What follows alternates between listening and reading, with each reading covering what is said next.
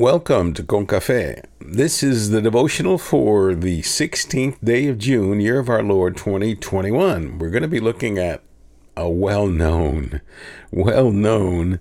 passage from the Bible, 1 Samuel, chapter 17. Basically selected verses. Chapter 17, verse 1, then we skip to verse 4 through 11, then verses 19 to 23, then verses 32 to 49. Now, y'all don't complain when you get an extra serving on your plate. Why should you complain when you get an extra serving of Scripture? You should be delighted. You should be hungry. You should be devouring it with enthusiasm. It's like getting a free pizza and you say, "What? I didn't order this free pizza. You can have it." No. You'd say, "Yes, thank you for the free pizza." Let me get to it right now. Devotional is called Giant versus Child of Faith. You know what scripture we're going to read? You're going to find out. Hear now the word of God, verse 1. Now the Philistines gathered their armies for battle, and they gathered at Succoth. And there came out from the camp of the Philistines a champion named Goliath of Gath, whose height was 6 cubits and a span. He had a helmet of bronze on his head, and he was armed with a coat of mail. And the weight of the coat was 5,000 shekels of bronze. And he had greaves of bronze upon his legs, and a javelin of bronze slung between his shoulders.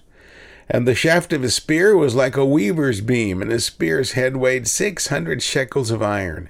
And his shield-bearer went before him. He stood and shouted to the ranks of Israel, "Why have you come out to draw up for battle? Am I not a Philistine, and are you not servants of Saul? Choose a man for yourselves, and let him come down to me. If he is able to fight with me and kill me, then we will be your servants. But if I prevail against him and kill him, then you shall be our servants and serve us." And the Philistines said, "I defy the ranks of Israel this day. Give me a man that we may fight together." When Saul and all Israel heard these words of the Philistine, they were dismayed and greatly afraid. Now Saul and they and all the men of Israel were in the valley of Elah, fighting with the Philistines. And David rose early in the morning and left the sheep with a keeper, took the provisions, and went as Jesse had commanded him. And he came to the encampment as the host was going forth to the battle line, shouting the war cry. And Israel and the Philistines drew up for battle, army against army. As he talked with them, behold, the champion, the Philistine of Gath, Goliath by name, came up out of the ranks of the Philistines, and spoke the same words as before. And David heard him. And David said to Saul, "Let no man's heart fall because of him. Your servant will go and fight with this Philistine." And Saul said to David, "You are not able to go against this Philistine to fight with him. You are but a youth, and he has been a man of war from his youth." But David said to Saul, "Your servant used to keep sheep for his father, and when there came a lion or a bear and took a lamb from the flock, I went after him and smote him and delivered it out of his mouth. And if he arose against me, I caught him by his beard and smote him and killed him. Your servant has killed both lions and bears, and this uncircumcised Philistine shall be like one of them, seeing he has defiled the armies of the living God." And David said, "The Lord who delivered me from the paw of the lion and from the paw of the bear will deliver me from the hand of this Philistine." And Saul said to David, "Go, and the Lord be with you." Then Saul clothed David with his armor. He put a helmet of bronze on his head and clothed him with a coat of mail.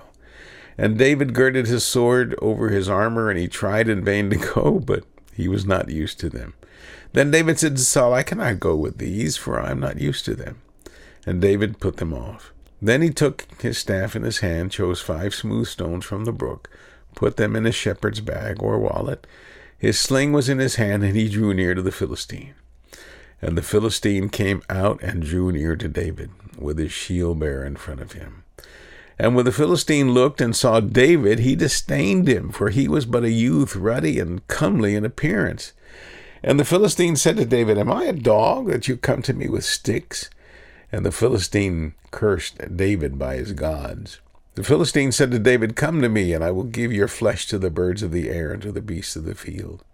Then David said to the Philistine, "You come to me with a sword and with a spear and with a javelin, but I come to you in the name of the Lord of hosts, the God of the armies of Israel, whom you have defiled. This day the Lord will deliver you into my hand, and I will strike you down and cut off your head.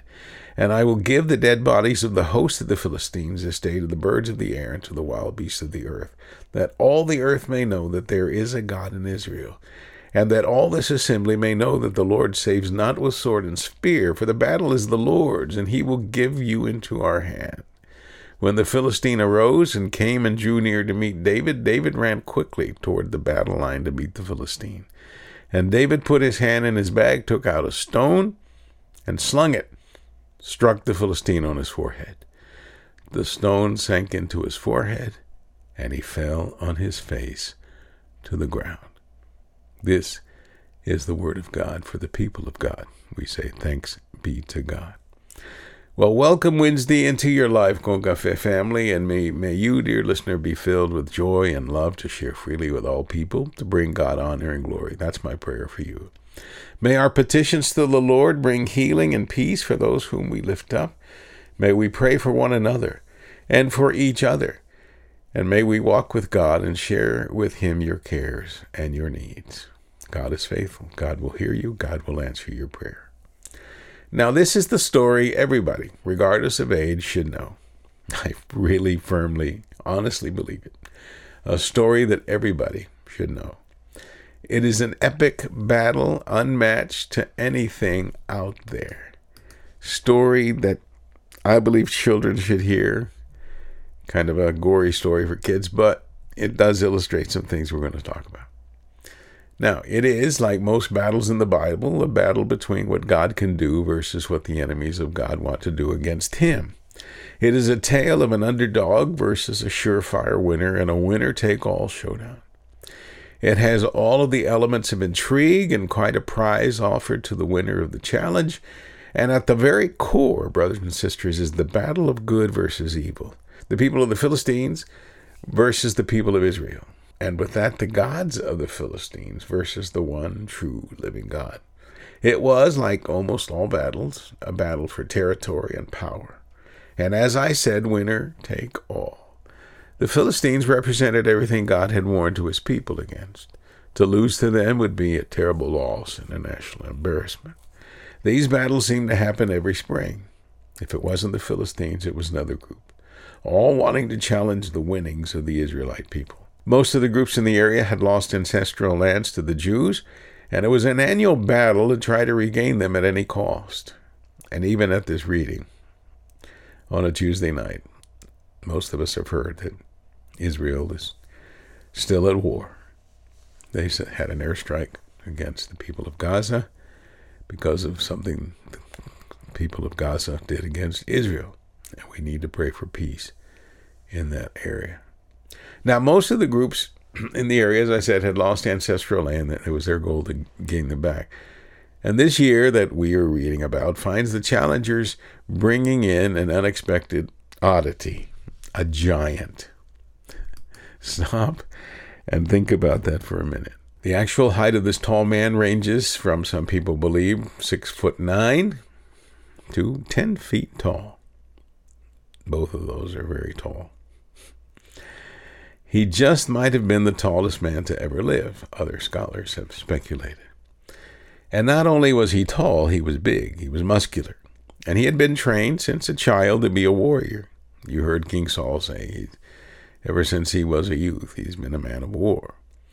Now, the entire program of the Philistine army focused on his being the most imposing figure in any battle.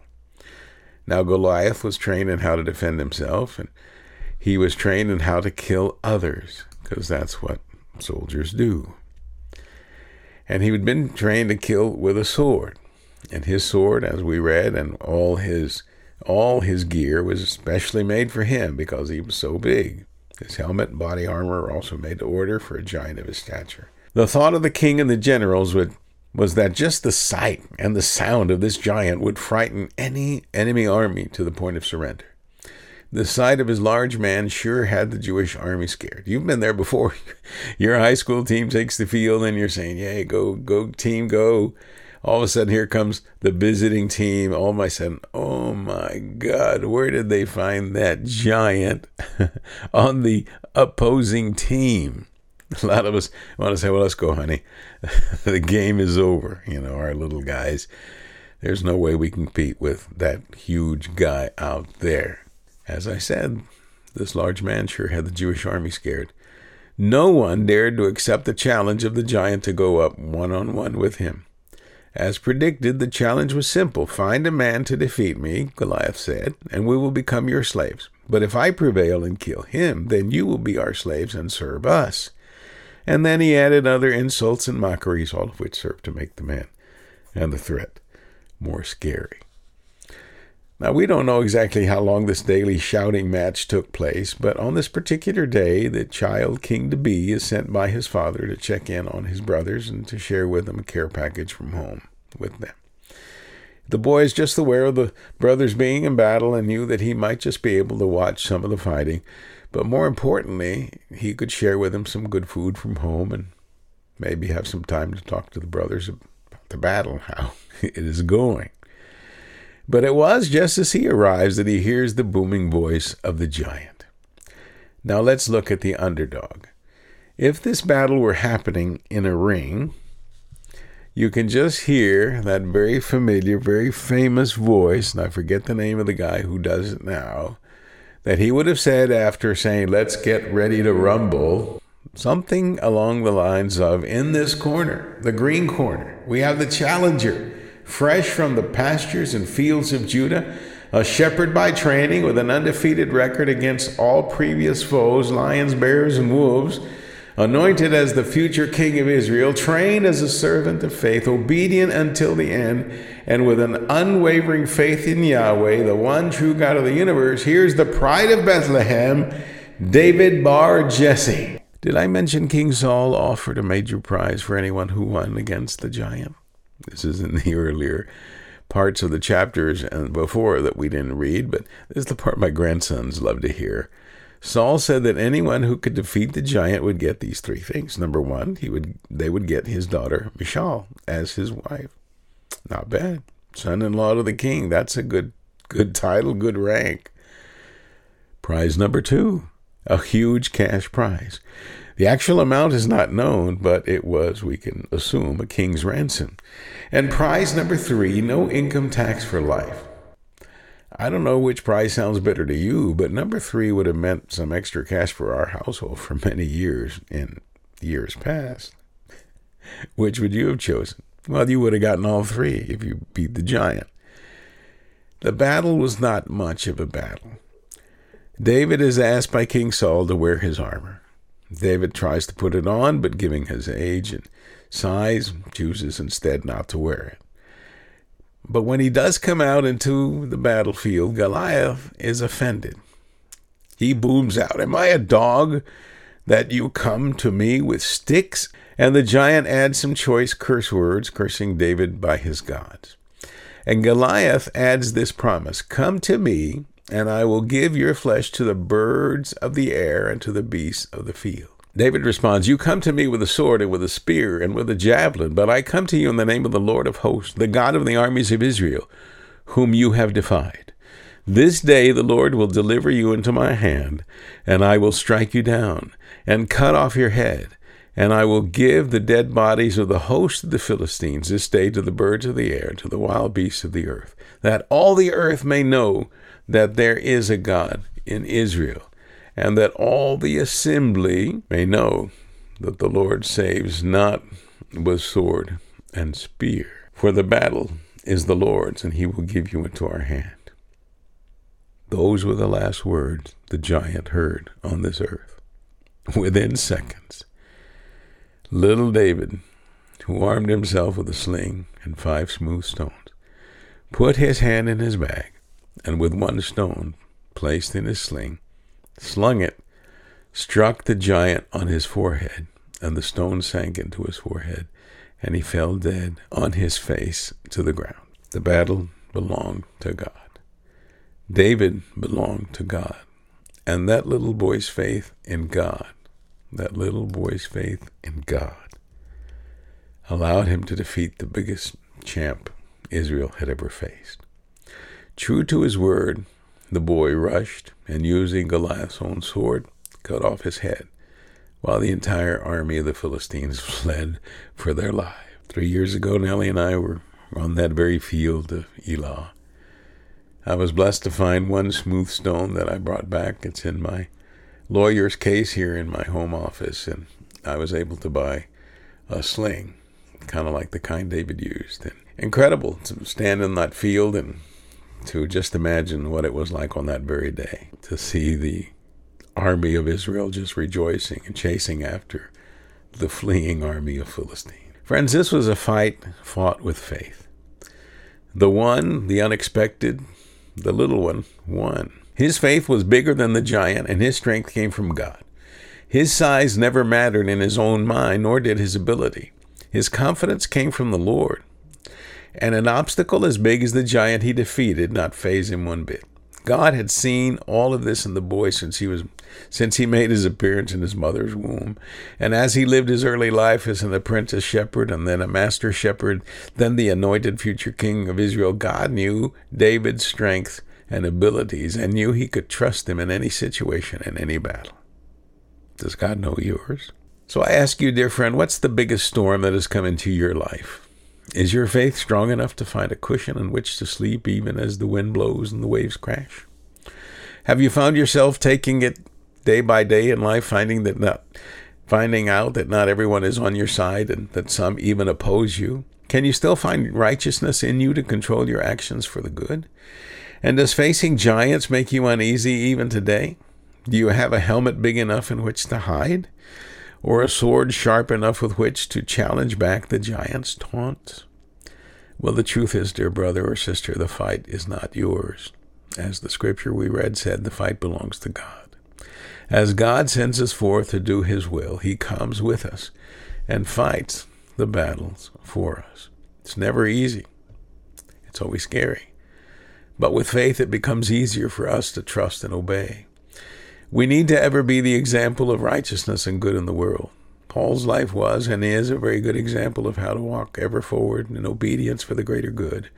That of sharing the gospel with the whole world, knowing that at least half the world may oppose our efforts, yet onward we march. Our involvement with the word mirrors our God, who is a God of involvement and care, even in the midst of a world that each day seems to care and care less and less. Because we know, brothers and sisters, that God owns the world, and one day in his time, all will be made right. Let's pray. Loving God, until that day, make us faithful and true. Strengthen us during our times of weakness. Grant us faith when we are down. And during those times that we find that peace is hard to find, shine the light of hope brightly on us. And may we not fear sharing it with others. May we fear nothing. And may we await the final victory over evil. In Christ Jesus we pray. Amen. Well, dear listener, thank you so much for joining in. I pray that God bless you and keep you on this day. Have a great and blessed day in the Lord. And here's your assignment. Live a life that blesses others with your faith. Give a hand up to those that are down and just go out of your way to make people feel like they matter. Receive my blessings of hope and peace. I'm Pastor Adi Valverde. And again, I thank you. If you've been blessed, share this blessing with others. And may the Lord bless you and keep you. That's my prayer for you. In Jesus' name, amen.